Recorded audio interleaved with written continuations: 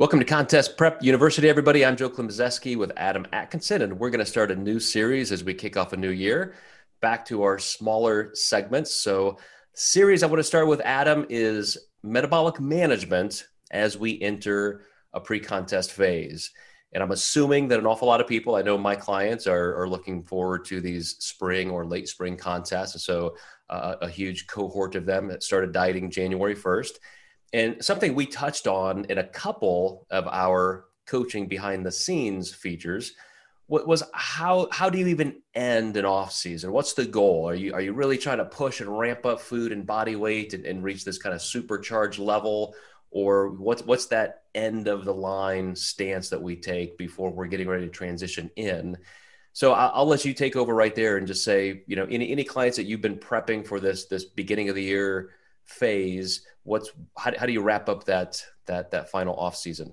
Yeah, you're basically trying to get as far away from contest dieting as possible, but with good management. So you don't want to be adding a ton of body fat that you're not going to give yourself enough time to be ready for the spring season. Interestingly enough, a lot of my clients January 1st were ready to start contest preps, which is sometimes a little bit later for me. But this is just kind of a different year.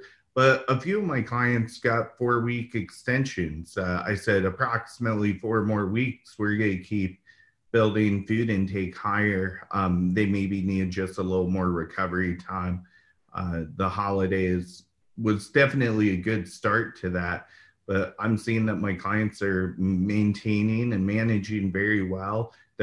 Some of them are relatively low body fat, have a great hormonal profile. So that's a great place to be before we start dieting. So I just know when we go the reverse direction, things are going to move very quickly for us.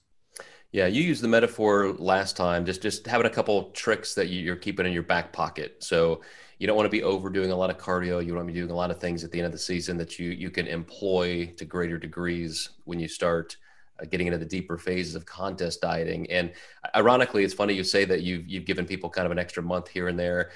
I would never have expected a year later we would still be talking about COVID, but I'm anticipating in this third and worse than ever surge that a lot of spring contests are just going to be shaky. They may not happen. And so I'm suggesting that a lot of my clients are looking more at late spring, summer. And so we've been able to extend the off season just a little bit.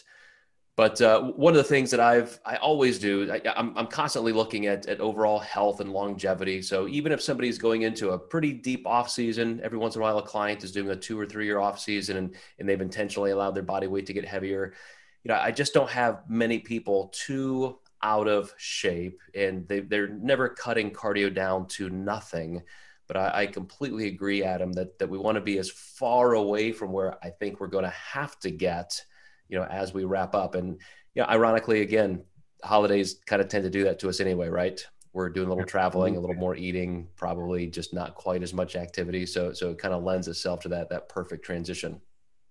Absolutely. Any unique cases, any clients that come to mind that you're doing something just a little bit different or experimenting with?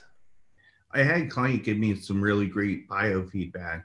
She was getting out of breath during her heavy lifts. So we maybe pulled the pendulum too far back on cardio because she wasn't reaching muscular fatigue. It was all aerobic. And if you're doing a 5x5 squat, you don't want to be out of breath. So really good feedback from her.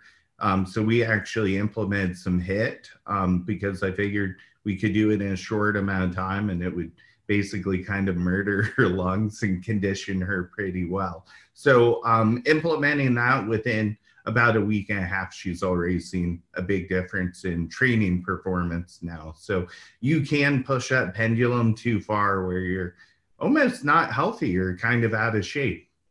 Absolutely. No, that's exactly why I constantly keep health as a central tenet of any kind of training and pursuit. So, like I said, every once in a while you do want that extended off season. You want to get a little bit heavier. I've got a handful of clients doing that, but it's one of the things that I would say sometimes instead of getting as far away as possible, from pre-contest dieting at the very end, sometimes there's a time you want to kind of transition into it just to give yourself a little bit of a prep for exactly the reasons you just described with your client.